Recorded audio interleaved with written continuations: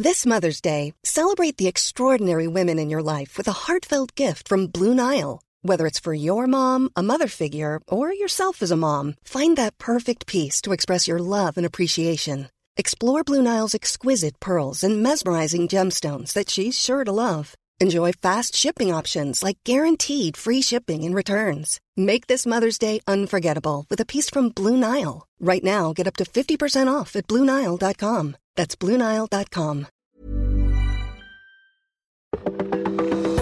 Welcome to This Date in Weather History for Wednesday, December 8th. I'm AccuWeather.com's Evan Myers. The December 7th to 8th, 1703 windstorm, and that's November the 26th to 27th on the old calendar, still used in England at the time, was the most damaging to have affected the southern part of Britain for at least 500 years. The fame of the storm owes much to the fact that it cut a swath of damage through London. The city of London had been entirely rebuilt after the 1666 Great Fire of London, and thatch had been prohibited for use in roofing to reduce the fire hazard. After the storm, and I quote this, "The streets lay so covered with tiles and slates from the tops of the houses, especially in the out parts, that the quantity is incredible, and the houses were so universally stripped that all the tiles in 50 miles round would have been able to repair but a small part of it." End of quote.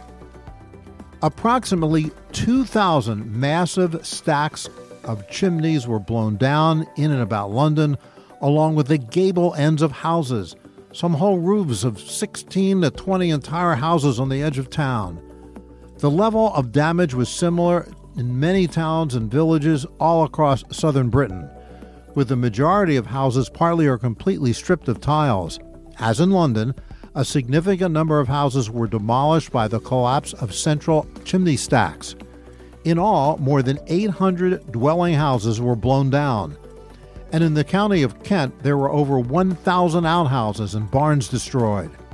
100 churches had the lead sheeting rolled up or blown off the roofs, as well as pinnacles dislodged, windows broken, and in a few cases, steeples crashed into the remainder of the structure. Of all buildings, the most vulnerable were windmills, with more than 400 either toppled and broken or burnt to the ground after the sails rotated at such a speed as to cause the axles to break, overheat, and catch fire. There was widespread destruction of millions of trees and forests, parks, and orchards. Although the storm in England occurred entirely at night, when casualty rates are around a quarter of the daytime, 123 people were killed on land in England and Wales due to the collapse of roofs and chimneys.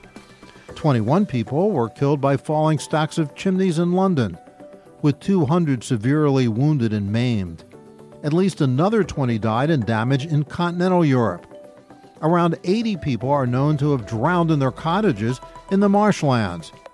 But even these totals are dwarfed by the estimated 8,000 killed in more than 100 shipwrecks at sea near southern England. And that's what happened on December the 8th. Be sure to tune in tomorrow for a brand new episode and find out what happened on this date in weather history. Listen to Weather Insider every weekday for a discussion on trending weather news. You'll get detailed insight into major weather events and learn the why behind the weather, gaining knowledge on terms like what's a nor'easter. Just subscribe to Weather Insider on your favorite podcast platforms today.